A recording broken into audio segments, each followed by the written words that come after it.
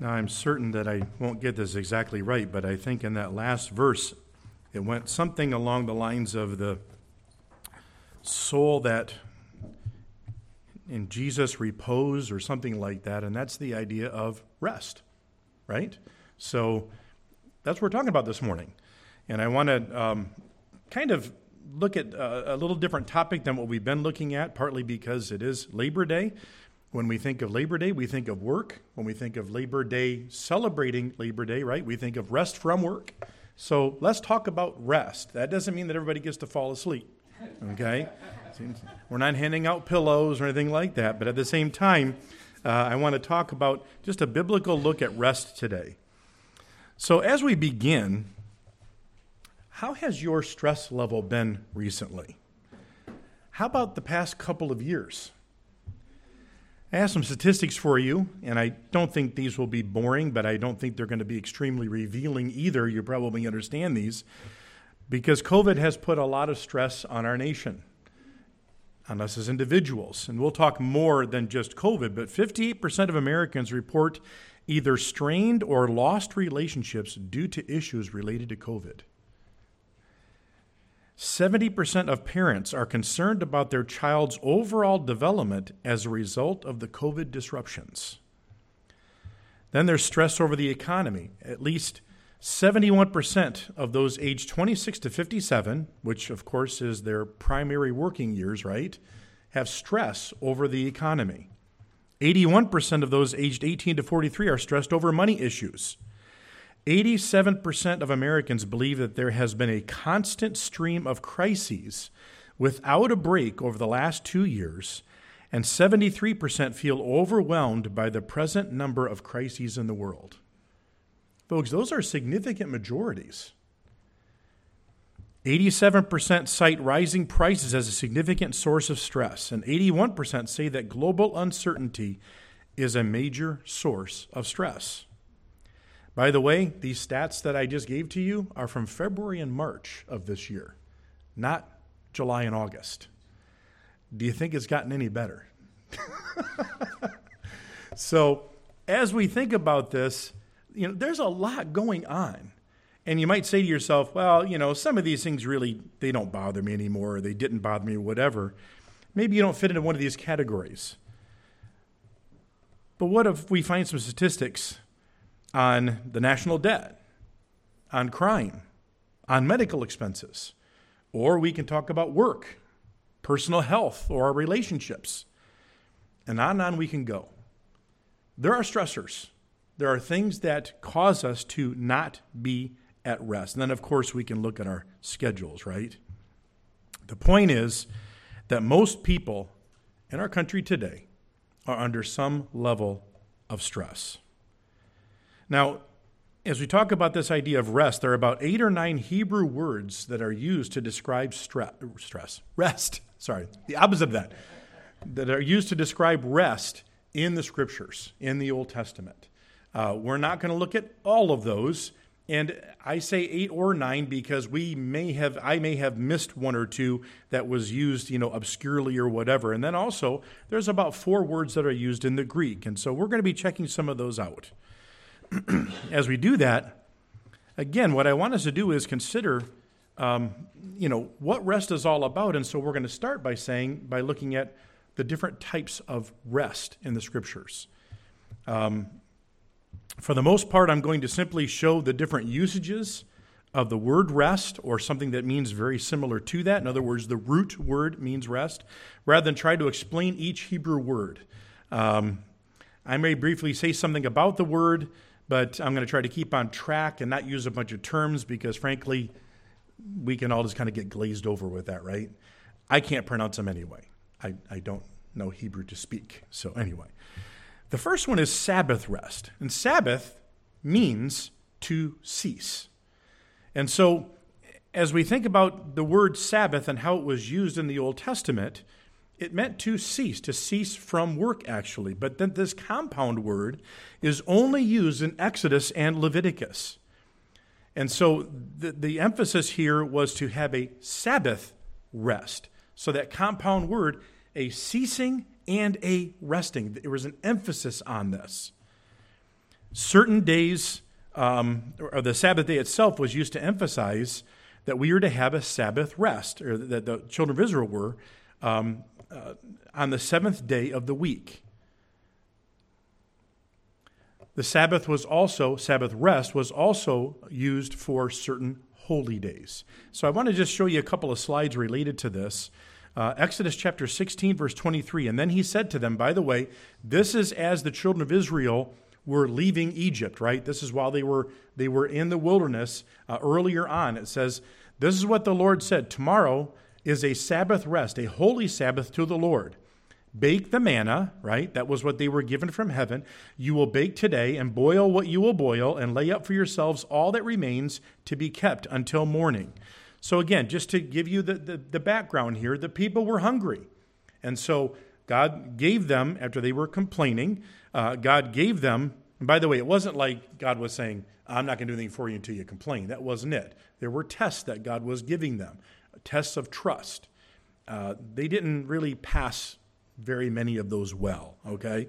But anyway, bottom line is God had taken them miraculously out of Egypt. They were now on their own in the wilderness. Some of them were getting concerned. God provides this, and he provided this day in and day out except for the Sabbath, except for the seventh day of the week. And it was simply, it said it was kind of like the frost. The fog or the mist of the morning, the dew would go away, and then there would be this substance that they gathered. And so I can only say it probably resembled some type of a grain. You know, I don't know exactly. But it was supposed to be delicious. And what would we expect from God, right? It wasn't like, you know, some of the... Anyway, I won't get into all that. So anyway, as we're looking at this, they were to rest, and so God provided that rest by giving them a double portion on Friday of what they were going to be having for the next 2 days. If you remember, if they took too much and they left it till morning, it went rancid on them. It rotted on them because God wanted to see that he was providing for them each and every day, okay? So this was all part of that rest. How did God provide that rest? You don't even have to go out and gather anything. I want you to have that rest time. And then we see in Exodus 31, verses 15 and 16, work shall be done for 6 days, but the seventh is the Sabbath of rest, holy to the Lord. Whoever does any work on the Sabbath day, he shall surely be put to death. Pretty serious business, wasn't it? Therefore, the children of Israel shall keep the Sabbath to observe the Sabbath throughout the generations as a perpetual covenant. So the keeping of the Sabbath we know was actually put into the law. And the purpose was both worship and rest. The purpose was for them to take time to rest. We're going to move ahead because, as I told you, this was not used just for the seventh day of the week, but was also used for very specific times. And this happens to be what's called the Feast of Trumpets. Speak to the children of Israel, saying, in the 7th month, on the first day of the month, you shall have a Sabbath rest, a memorial of blowing trumpets, a holy convocation. So again, they were to set aside this time to rest and to remember. What a lot of people say this holiday was designed to do was to have them reflect on the different holidays that were going to be coming. And we're going to talk about one of them. There are several that are listed, but we're just going to talk about one of them because, again, it's related to rest. But again, they were to think through what God had done for them. Now, eventually, this would have been generations and generations gone by, but it was still something that God had done for their people, and he wanted to be fresh in their minds. And so that's why he wanted them to rest and to remember and to worship him. Leviticus chapter 23, verses 27 and 32. Also the 10th day of this 7th month shall be the day of atonement. It shall be a holy convocation for you. You shall afflict your souls and offer an offering made by fire to the Lord. It shall be to you a Sabbath of solemn rest. And you shall afflict your souls, and on the 9th day of the month at evening, 9th day of the month at evening, from evening to evening, you shall celebrate your Sabbath.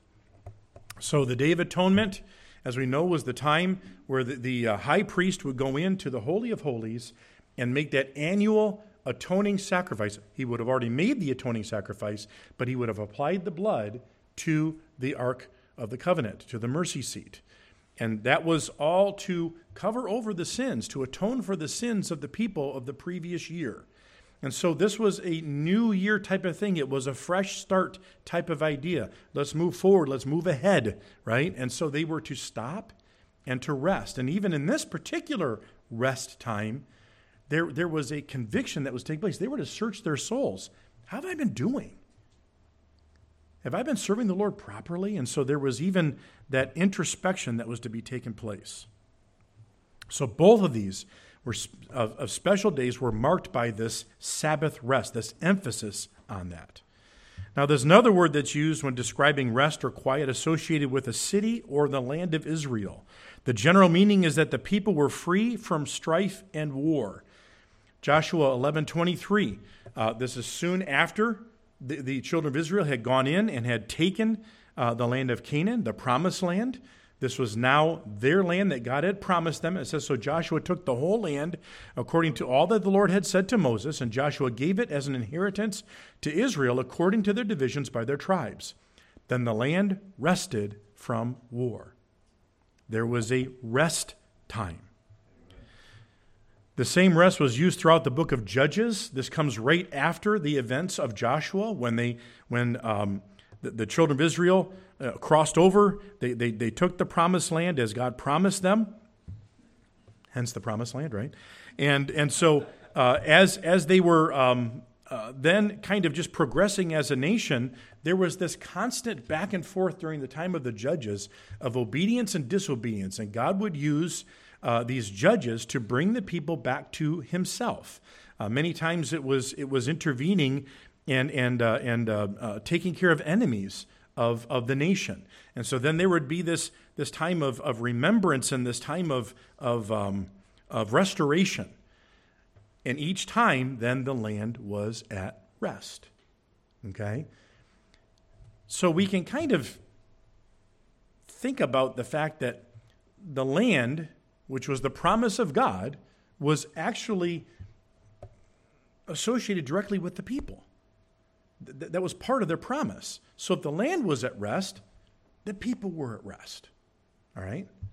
And that's really what God wanted for them. That's what he promised if they followed him. And then one other quick thing, just to think about this word here. It was also used for prophecies of the nation of Israel about being restored. Some of those have already taken place, but I believe that there are others that are still to be taken place. I do not believe that Israel is fully restored yet, even though they are a nation. There are still some promises that God has in store for them, and it has to do with that rest. If you look at the news highlights today even, right, Israel is not at rest, but God promises that to them. There's another word that's used for rest, and this happens to be quietness, but it says the fool folds his hands and consumes his own flesh. That's a picture, right? Better a handful with quietness than both hands full, together with toil and grasping for the wind. Now this is Solomon, again, speaking here in the book of Ecclesiastes. This is very much like many of the Proverbs that he wrote. And in this passage, Solomon uses a rarely used word for rest. Of course, in verse 5, he's warning us against laziness. But in verse 6, the wise king balances his comments by saying that resting from one's labors and having less is better than excess work and futility to gain more and more. Now, folks, we need to make sure we keep this in balance. Brother Larry Sanders gave us a great lesson this morning about our work ethic related to Labor Day, right? And it was very good. We should have a very high work ethic, regardless of who is over us, regardless of who our boss is, what they act like, or anything like that. We are to really do an excellent job, ultimately, for the Lord. Okay? So again, Solomon, the wisest, right? He's already saying, don't be lazy. So this is not a license to coast. It's talking about putting things in perspective. And that's really getting more to the crux of what I want to talk about today. Putting things in perspective, making sure that we are taking time to rest. So here's what Solomon says. It's better to take a break. It's better to pace yourself than it is to be driven all the time. Now, I want to be careful here, and we'll talk more about this. It's going to come up some more.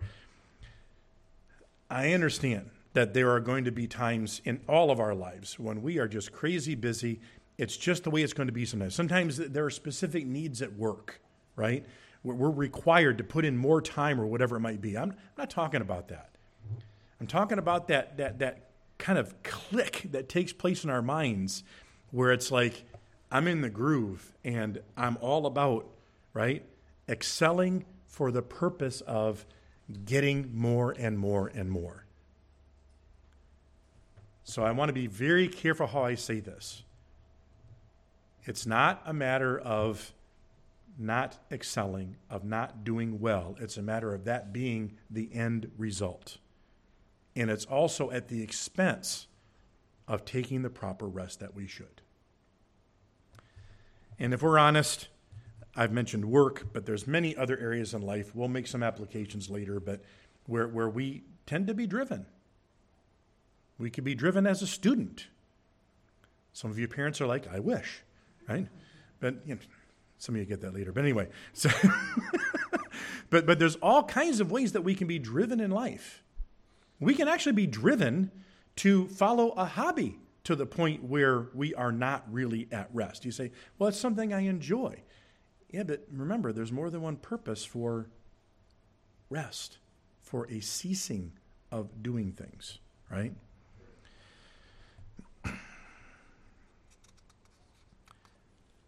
But the one thing that I see that's interesting here, as we think of this verse before we move on, is that it's quite un-American. In America, we want both hands full, right? We want it all because that proves that we are successful. That proves that we have arrived. Because, again, taking this picture, I've grabbed it all. And yet the passage says you're really grasping at the wind. You're grabbing something that isn't going to have staying power. And so it's a good warning for us. In Psalm 116, verse 7, it says, "Return to your rest, O my soul, for the Lord has dealt bountifully with you." This word for rest is only used 7 times in all the Old Testament. Again, some of these are smaller words as far as their uses are concerned. But this word was also used in the book of Ruth. Now, maybe you don't have background to this story. I can't go back and tell you all this, but basically, a woman named Naomi lost her husband and both of her sons. One of them was married to Ruth. The other one was married to a woman named Orpah. And so what she basically tells her daughters-in-law is this, is I want you to find rest. Go and find rest by returning home and getting married. That rest really had the idea of security because you need to go find a husband is what she was saying.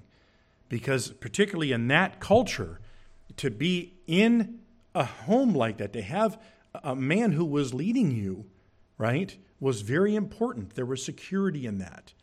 Naomi could not promise that. And so she tells her daughters-in-law, leave. One did. Ruth stayed with her, okay? Now, again, we could get into all that whole story, but the point is this, is that Naomi was desiring rest for her daughter-in-laws. Now, I want you to turn with me to Psalm 116, where I read that verse for you, Psalm 116. And I just want to read the greater context of this. Psalm 116 says, I love the Lord because he has heard my voice, starting in verse 1, and my supplications, because he has inclined his ear to me. Therefore, I will call upon him as long as I live. Verse 3, the pains of death encompassed me, and the pangs of Sheol laid hold of me. I found trouble and sorrow. Then I called upon the name of the Lord. O Lord, I implore you, deliver my soul. Gracious is the Lord and righteous. Yes, our God is merciful. The Lord preserves the simple. He was brought low, and he saved me. I was brought low, and he saved me. Return to your rest, O my soul, for the Lord has dealt bountifully with you. For you have delivered my soul from death, my eyes from tears, and my feet from falling. I will walk before the Lord in the land of the living. I believed, therefore I spoke. I am greatly afflicted. I said in my haste, all men are liars. I'm sorry, I went ahead a little bit there. I got a little excited. But anyway, to look at this, the psalmist is using this word really in the same way that Naomi used this word. He's saying that he's finding rest in the Lord. Some believe that the author of this psalm was one of those who had returned from when the nation was exiled. Some of the people had been separated, God's people, not some of them, almost all of them, had been separated from the promised land for about 70 years. They had experienced physical trials in a foreign land, but they also had been disciplined spiritually. That's why they were separated from the land. But the psalmist praises God for his provision and deliverance and tells himself, his own soul, that he can now experience rest. They were at rest because God provided a secure place for them. So folks, let me ask you this, just to make a little bit of application. Is there any more secure place than we can have than being in Christ? I mean, these folks, it was conditional. If they weren't obedient, and it was gross disobedience, God removed them from the land. It happened more than once. Jesus said, I will never leave you or forsake you. This is not a covenant that was made with conditions on both sides. This was an unconditional covenant that God made with us.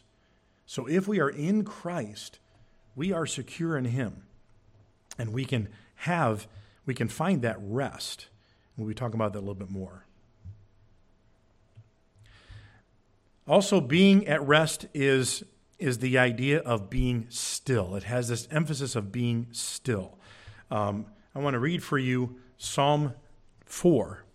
We're in the Psalms several times here, and if you have ever had any struggles in your life, you've probably gone to the Psalms. There are lots of things we can relate to, but one of them is to find rest in the Lord.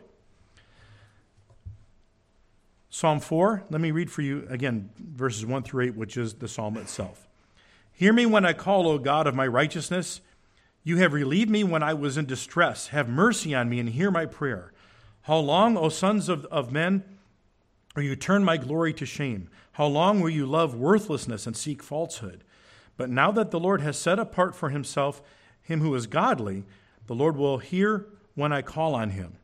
Be angry and do not sin. Meditate within your heart on your bed and be still. Offer the sacrifices of righteousness and put your trust in the Lord. There are many who say, Who will show us any good? Lord, lift up the light of your countenance upon us. You have put gladness in my heart, more than in the season that their grain and wine increases. I will both lie down in peace and sleep, for you alone, O Lord, make me dwell in safety. Now, just very briefly, we're talking here about a conflict. There are those who are unrighteous, and there's this righteous person that is having to deal with this atmosphere that he's going through, right? And he's struggling. But the Lord says, you be still in me. Now, turn to Psalm 37. Psalm 37. I'm going to read for you the first 10 verses here.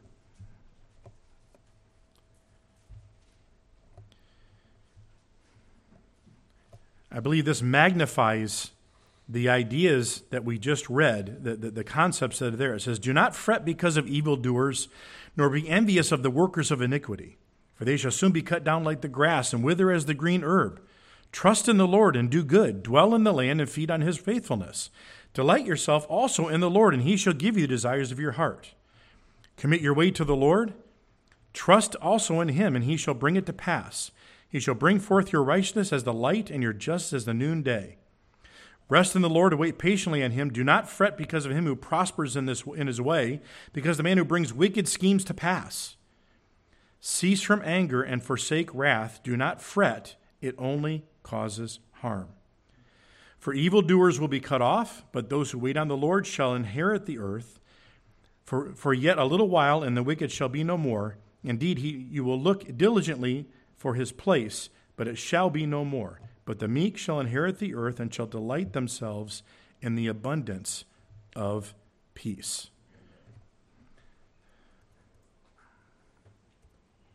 Sorry about that.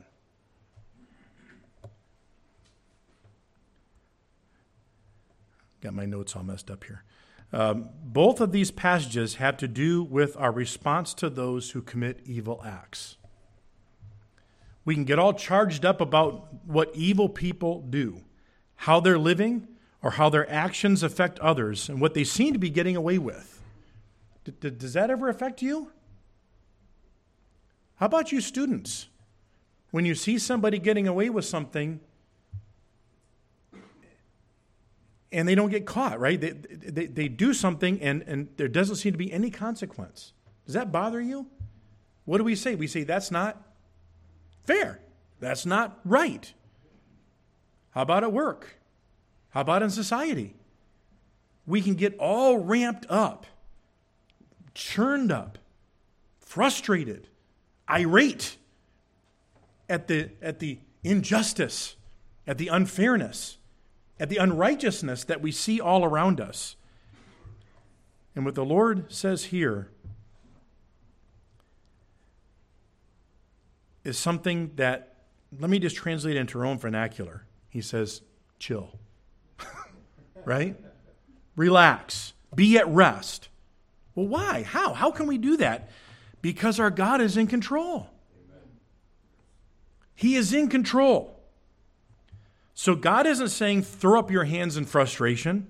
And I don't believe He's telling us that we can't do anything. But what the Lord is saying is to trust in Him and not try to change the world or even just one situation or one person by our own strength.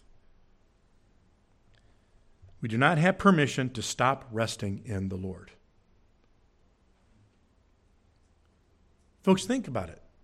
Think about for a minute what your life would be like if you didn't get all hot and bothered about the stuff that's happening around you. Instead, truly resting in God. Giving those situations over to Him. Now again, it doesn't mean that we don't have responsibilities. It doesn't mean that we can't maybe say or do something, but it's not something that causes us to lose our rest in Him. Because once we start trusting in ourselves to somehow change something, we're no longer trusting in Him. Again, there's a difference between responsibility, between doing things appropriately, and somehow taking the battle into our own hands. Right?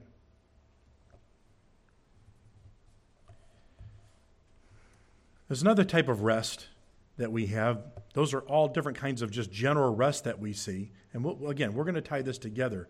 But Jesus offered rest. Turn with me to Matthew chapter 11. Matthew chapter 11. Let's start in verse 25.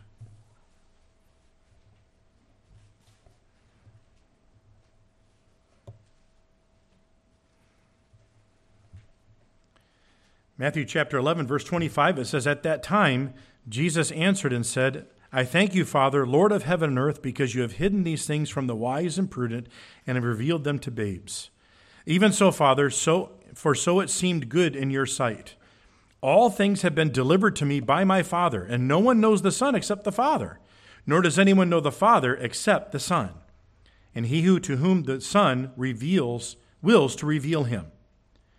Okay, then let's just pause for a minute, all right? So here we have Christ directly declaring that God is the one who reveals Himself to people. But then He says, "Come to me, all you who labor and are heavy laden, and I will give you rest.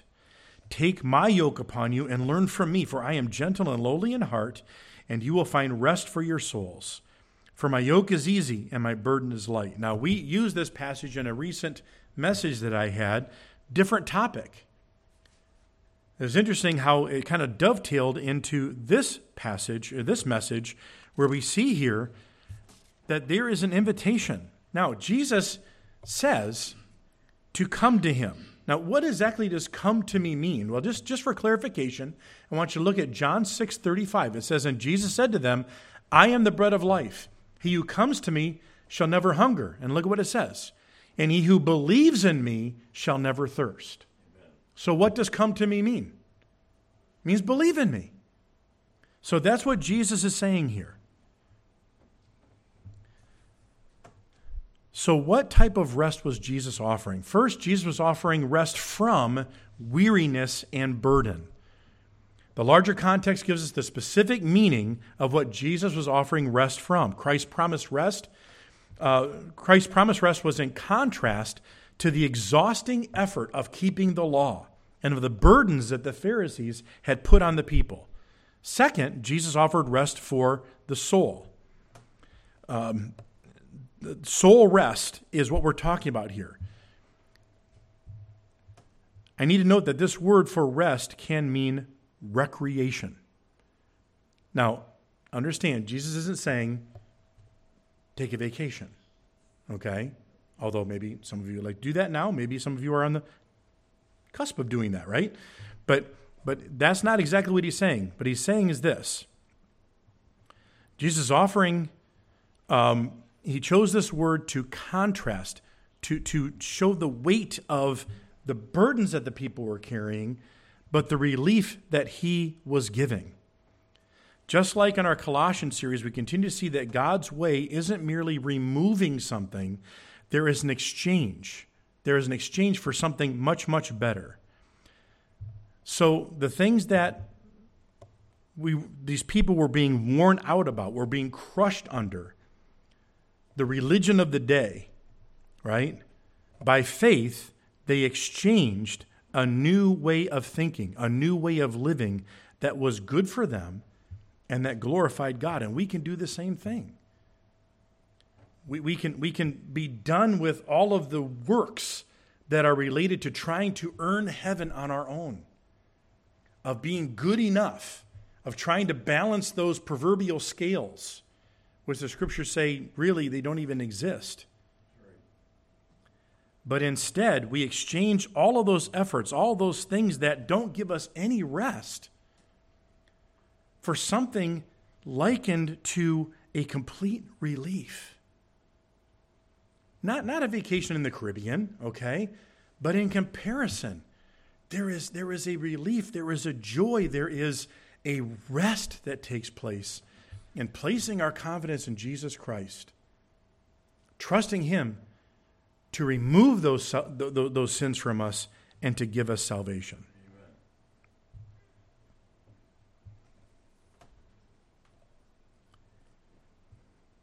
So let me ask you something. Is there possibly someone here who's trying to gain your spiritual peace by your way, by your works, by some spiritual system, right? Something religious? I don't mean this to be sarcastic, but how is that actually going for you? Are you finding peace? And even if you find so-called peace, is it actually real?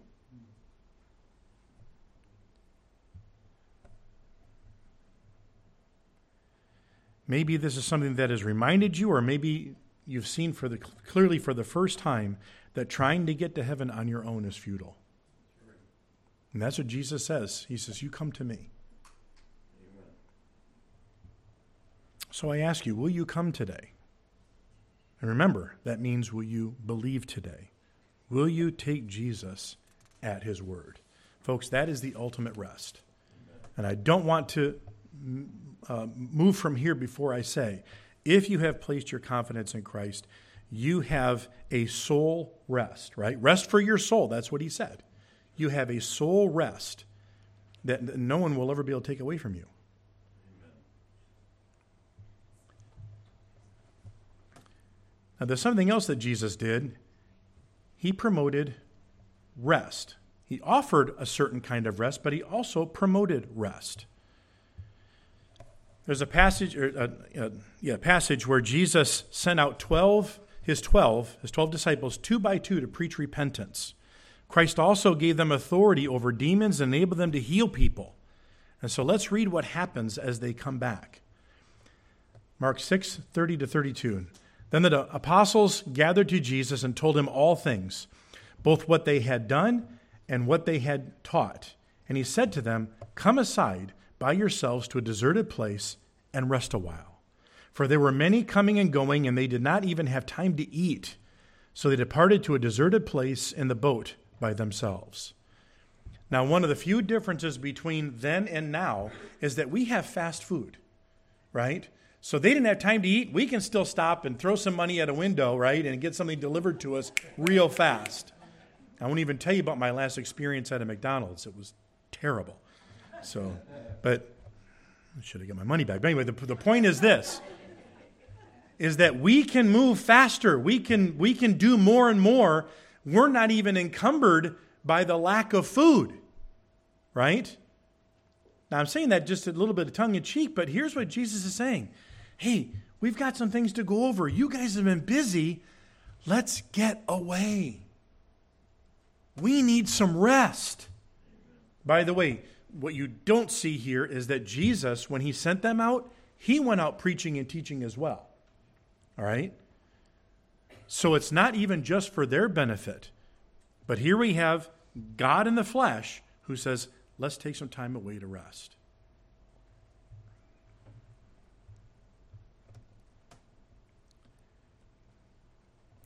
Matthew 4:13 says this, and it's in the same vein. We won't see the word rest in these next couple of passages, but I want us to see.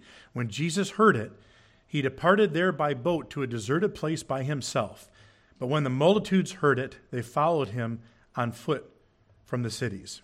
That heard it was, they were coming to make him king. And he's like, no, I'm going to get away, right? Well, they followed him. And we see that happening more than once.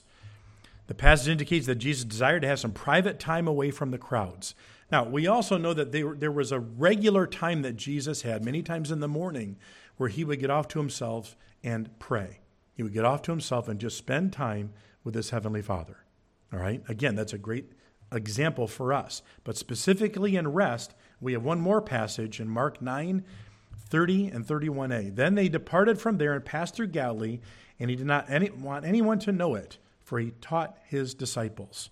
He wanted some time alone with them. He wanted to have some time away to not have all of the... Can you imagine?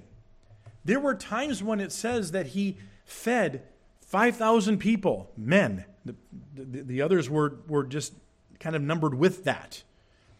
Where he would go to a group of people and he would heal all of their sick. Can you imagine? Again, Jesus, the God-man, the physical exhaustion that would take place. When we read in John that it says that, man, and again, this is hyperbole, but the books of the world could not contain all that Jesus did, right? In other words, there's hardly anything written in here compared to what Jesus did. He was not a slouch. He didn't just wander around, right, and teach when he felt like. He was about the Father's business, but he also took time to rest. Actual physical rest. We want to make sure that we understand this aspect of what Jesus modeled. Getting away was also for spiritual refreshment. Now, whether it be a staycation that we might have or a vacation, we can take advantage of the extra time in order to spend time with the Lord. Your idea of vacation might be sitting on a beach and doing nothing. Others might want to pack in all the activities that they can do. All the activities that a normal schedule doesn't allow you to do. For others, it might be some kind of combination. But whatever your idea of a break might be, we need to make sure that we take advantage of the extra time to spiritually recharge. There is definitely the need for physical recharging, but there's also the need for spiritual recharging. Both of those are contained in the model that Jesus gives to us. Now, if you notice, those same models were back in the Old Testament examples that we gave. There was both a physical rest and there was a spiritual rest, sometimes taking place at the same time. So what do we do with all this? First, we need to take the principle of Sabbath rest seriously. Now, I'm going to be careful how I say this. We're free from the law, but we should still honor its principles. I'm not going to make a full defense here of Sunday worship, all right? In some places, there's this raging argument about what day of the week is the right day to worship, etc. I'm just going to say this. There's no record of the apostles instructing Gentiles about the importance of keeping the Jewish Sabbath. It's just not there. They actually didn't mention anything to the Gentile believers about requiring them to keep the Sabbath at all. If this was important, then where are the instructions? I mean, there are instructions on a lot of things in the New Testament, folks. This isn't one of them. Think about this. These are churches planted. Yes, sometimes they were started with Jewish believers, but other times they were purely Gentile churches. You would think that if this was a requirement, this would be one of the first things out of the pen. Hey, keep the Sabbath. Actually, what we see is not the opposite necessarily, but it's a warning against Sabbaths and holy days and all these other things to somehow garner our spirituality. But that doesn't change the point of what God himself observed. God observed a time of rest when he created the world. That's where that whole Sabbath rest comes from. Jesus made sure that he had times of rest, and I'm sure that he kept the Sabbath while he was here. We just looked at both Old and New Testament references about this very important subject of rest. So, folks, it's one of God's priorities. One of God's priorities for us to have a regular time of rest for body and soul. Speaking of that, let's consider this subject of soul rest. Jesus promised he would give us rest for our souls. When we believe in Christ, we are no longer contending with God, and we're no longer striving to try to find the meaning of life apart from God. That gives us that rest. But let's expand on that soul rest to other passages we covered. There's a daily aspect to having soul rest. When we live under the authority of God, when we believe and trust his character, when we live in the obedience and trust his promises. So in other words, we're obeying what he tells us and we trust what he has promised to us. When our focus is on Christ and eternity, nothing can take away our soul rest. Nothing can.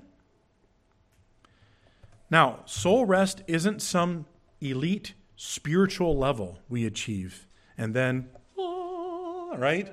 The lights come down. Well, I have arrived. It's this ethereal plane, right? That's not what we're talking about. It's something that we must nurture and maintain, yes, until we actually arrive with him. Until we are in the presence of God and we live with him forever. And folks, that's really what heaven is. Heaven is soul rest. There is not going to be any conflict within us to want to sin, to want to offend the Lord. It's going to be gone. Man, praise the Lord, right? It's coming. But that's what we're working toward today. So part of maintaining our soul rest is maintaining, for sake of a better term, what I would call our practical rest. So let's just get this out there right away. Being so busy with work or school or activities or schedules, fill in the blank, or some combination thereof, is sin. It's missing the mark. It's just not healthy, and God knows it. He created us. He knows us. And what he says is, take time to rest. So here's really the question we have to ask ourselves. Do we think that we can improve on the lifestyle that Jesus led?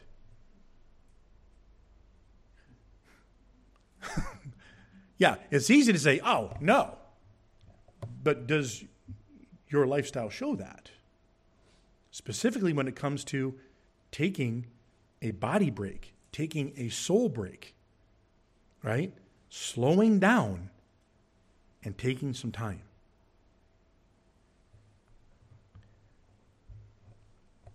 Let me just interject one more time. We're not talking about laziness. We're not talking about coasting at work. We're not talking about any of those things. We're talking about balance.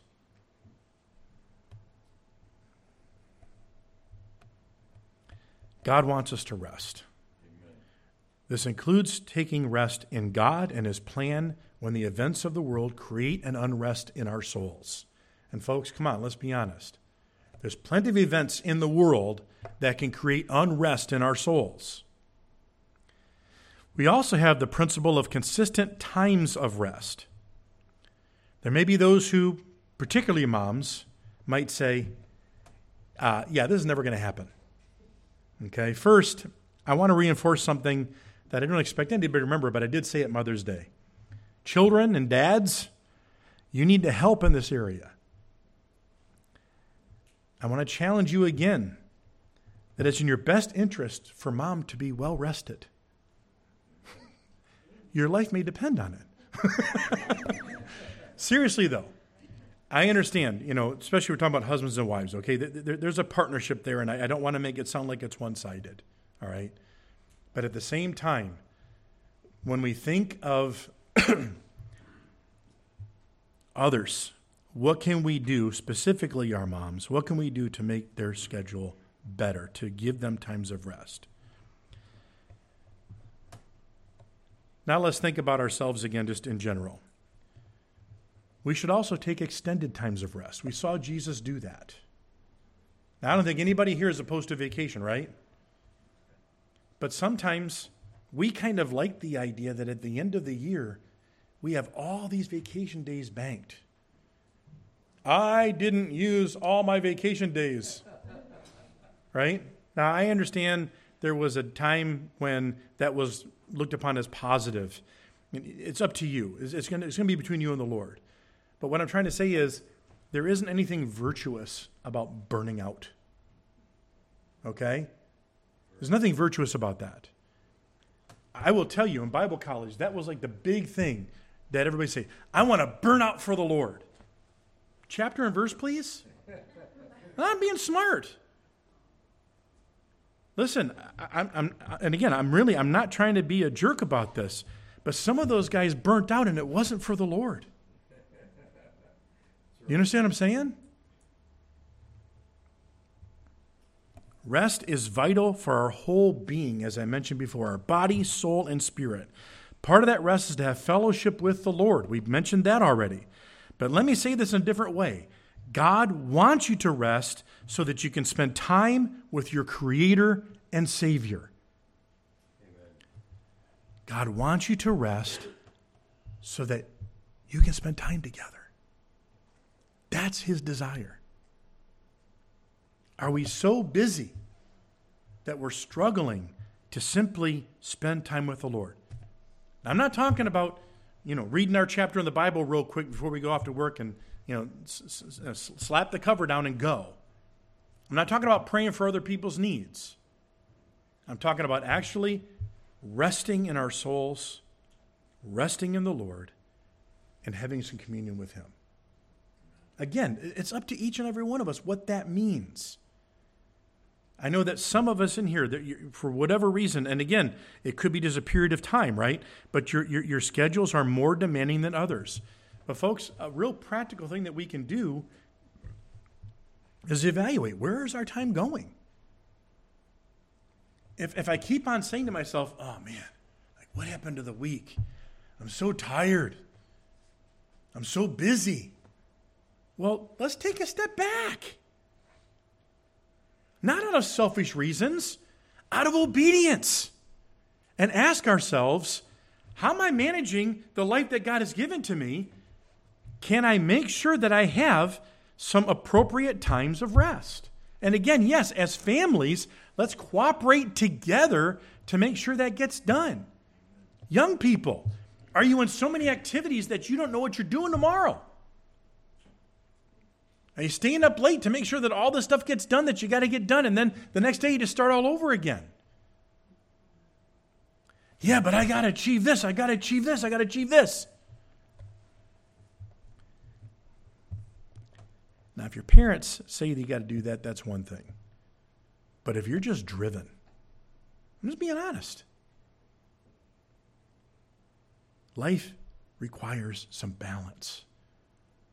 We crave rest, but we don't give ourselves time to do it.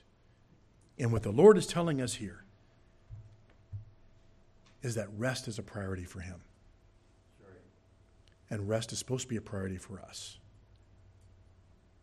Not laziness, but a time to collect ourselves, a time to get the weariness of our body out of us, a time of refreshment, and a time of fellowship with him.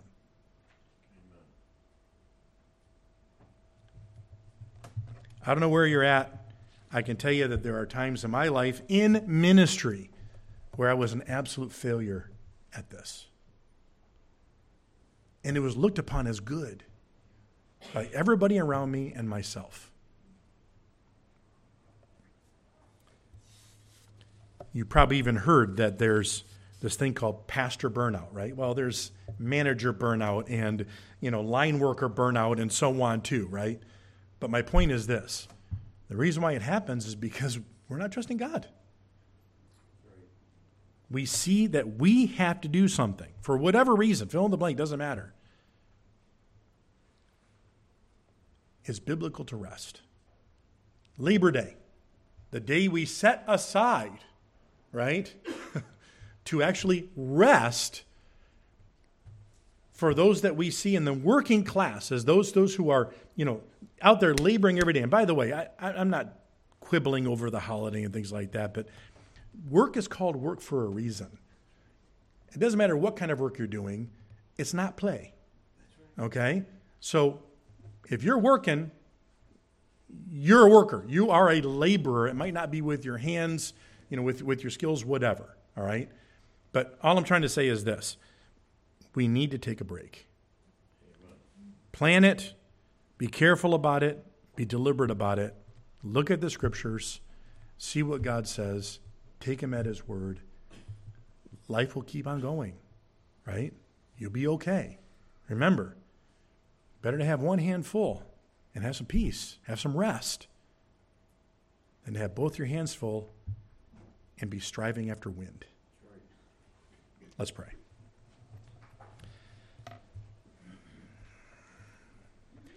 Heavenly Father, I know that in our country today, there are those who,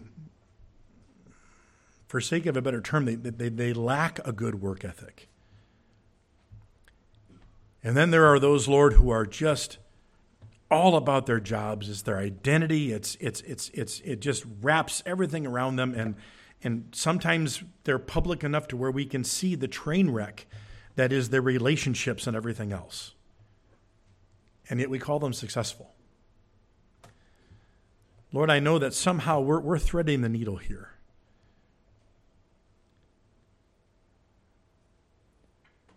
But Father, I pray that you'll give us a godly balance between providing, between having stuff of life, and between simply working ourselves into the ground. Whatever our profession or our educational pursuits or whatever it might be. But Lord, I pray that we will prioritize taking some time aside on a regular basis to rest, to recharge, to refresh ourselves, including our relationship with you. How gracious you are, Lord. How gracious you are to make sure that this is punctuated throughout your word and even given to us by the example of Jesus himself. You care about us, and we thank you for that in Jesus' name. Amen.